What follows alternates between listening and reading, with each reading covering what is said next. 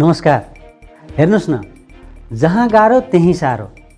यसै त कोरोनाको कहरले थलिएको गाउँ सहर, आर्थिक मन्दी र तरलता सङ्कटको अर्को लहर आयो। सङ्कटमा सरकारको हात जनताको साथ हुनुपर्नेमा जनताको पर्सतिर पो गयो। त्यसैले राजस्व यतिले बढ्यो उतिले बढ्यो भनेर उद्घोष मात्र गरी हिँड्छ सरकार, तर सुखको विकास खर्च गर्दैन। देशमा दलहरू हाबी भएपछि के किन होला भने त दलालहरू पो हाबी भएछन्। जे हुनुपर्ने हो त्यो चाहिँ हुँदै हुँदैन, जे नहुनुपर्ने त्यो चाहिँ भइरहेछ। त्यसैले अहिले सरकार बाहेक सायदै कोही खुसी होला, किनकि देशको अर्थतन्त्र बुझि नसक्नु छ। जनता र उद्योगीका हात खाली खाली छन्, तर बैंक र आयाते व्यापारीका नाफा बढ्दो छ र सरकारी ढुकुटी झन् भरिदो छ। जनताको निराशा भने चुलिदो छ। भनिन्छ अफ्रिकाबाट ओमिक्रोन भाइरस सङ्क्रमणको डर नेपालमा पनि छ अरे, तर डराइहाल्नु पर्दैन, किनकि ओमी जस्तै सुनिने ओम्नी नामक काण्डका संरक्षक नेताहरूले नै चितवनमा 5 लाख भिड एकै ठाउँमा जम्मा गरेर यो टेस्ट गरिसकेका छन् कि नेपालीलाई यो भाइरस सर्दैन भनेर। हामी भनिरहेका छौँ कि हामी लोकतान्त्रिक अभ्यासमा छौँ, तर हाम्रो अभ्यास मौलिक छ। बोली वा गोलीको भरमा नेता छान्ने महान लोकतान्त्रिक अभ्यासमा छौँ। अन्त भोट हाल्नेको नामावली हुन्छ। यहाँ भोटै नहाली जित्नेको भनेर छानी छानी पहिल्यै नाम बाँडिन्छ। ठुला भनिएका दलहरूको महाधिवेशनमा पदाधिकारी, केन्द्रीय समिति सदस्य अथवा नेताहरू छान्ने प्रक्रिया हेर्दा यस्तो लाग्छ उनीहरूले जनताको प्रतिनिधि वा नेता होइन, आफ्ना आराध्य देव छान्ने काम चाहिँ गरेका छन्, जसलाई हेर्न त पाइन्छ तर प्रश्न गर्न पाइन्न। प्रश्न गर्यो भने तिनका नन्दी भृङ्गीहरू मारमुग्रीमा उत्रिन बेर लाउन। उहिले भइरह पर्यालले त लेखेकै हुन् नि, नेता नाम नेति नाम चैव वचनम नैव लङ्घयत, संसदीय प्रजातन्त्रे पार्टी नेतैव ईश्वर। अर्थात् नेता नेतिको वचन नाग्न पाइँदैन, संसदीय प्रजातन्त्रमा पार्टी नेता नै ईश्वर हो भनेर। कार्यकर्ताहरूको भावभङ्गीमा हेर्दा यस्तो लाग्छ कि उनीहरू नेतालाई देवतै मान्छन्। त्यसैले ती देवमूर्तिका अगाडि भक्तसरी खडा भएर ठुलो ठुलो भित्र हेर्दै नेतासँग केही माग गरिरहेछन्। सायद नेता भक्तहरू यो भ्रममा छन् कि तिनले छानेका तिनका आराध्य देवले भविष्यमा आफूलाई केही न केही वरदान अवश्य प्रदान गर्नेछन्। तर वरदान पाउन नजराना चढाउने अर्कै वर्ग छ मुलुकमा भन्ने कुरा ती बबुरा भक्तहरूलाई के थाहा। हामी सामान्य जन पनि यो भ्रममा रहिरह्यौँ कि पार्टीहरूका महाधिवेशन भनेको उनीहरूको नीति र दर्शन छलफल गर्ने थलो हो, तर खासमा त त्यो केवल भिड प्रदर्शनको थलो मात्र रहेछ। किनकि नेपाली राजनीतिक दलहरूको भिजन कि टेलिभिजनमा कि घोषणापत्रमा मात्र सीमित छन्। त्यसैले त दलहरूले दाबी गरे अनुसार देशको विकास हुनुपर्नेमा बिचौलिया र दलालहरूको मात्र विकास भएछ। उनीहरूले कुरा त बजार अर्थतन्त्रकै गर्छन्। बजारवादमा हुनुपर्ने चाहिँ वस्तु वा सेवाको खरिद बिक्री थियो, तर यहाँ त विचार र अझ मान्छेकै खरिद बिक्री पो हुन थाल्यो त।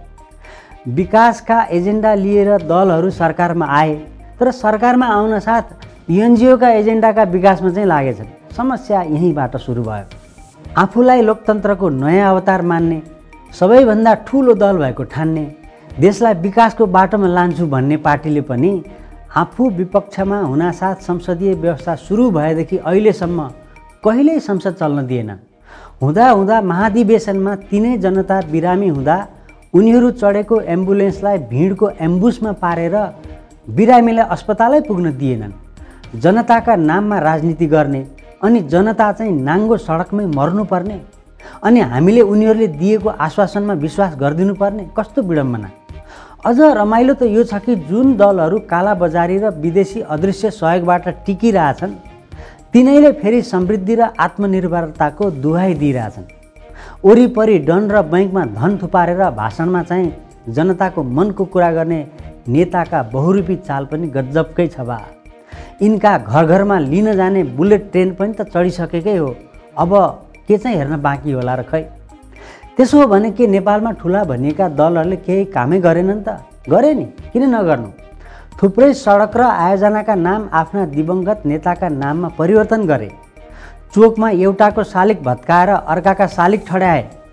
चोकका नाम बदले, मूर्ति र नाम बदल्नु पनि त कामै गर्नु हो नि, होइन? यो कुरा विश्वले नेपालबाट पक्कै सिक्ला है।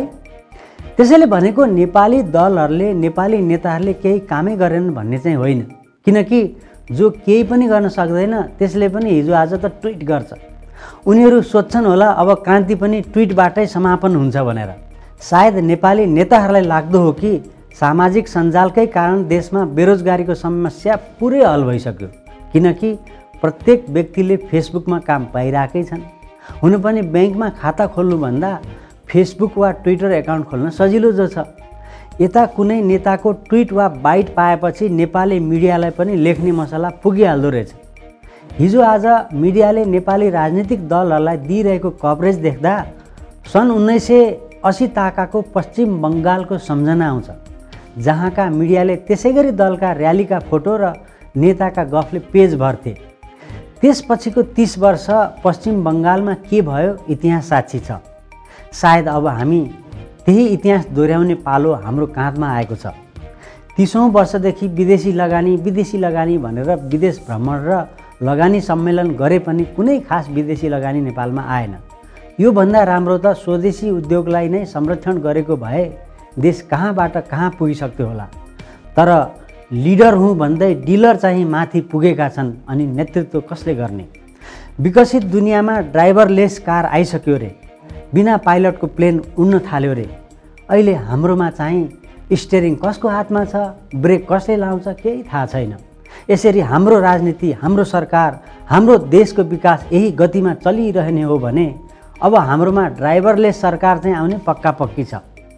आर्टिफिसियल इन्टेलिजेन्सको जमाना जो छ नि त, त्यसैले अरू कुरा भन्दा पनि बरु अहिलेदेखि नै आफ्नो ज्यान जोगाउने तयारीमा लागिहाल्नु चाहिँ उचित होला कि। हस्, नमस्कार। आदरणीय दर्शकवृन्द, यदि तपाईहरुलाई यो प्रस्तुति मन परेको छ भने कृपया यो च्यानललाई सब्स्क्राइब गरिदिनु होला र बेल आइकन थिच्न नभुल्नु होला नि। हस्, धन्यवाद।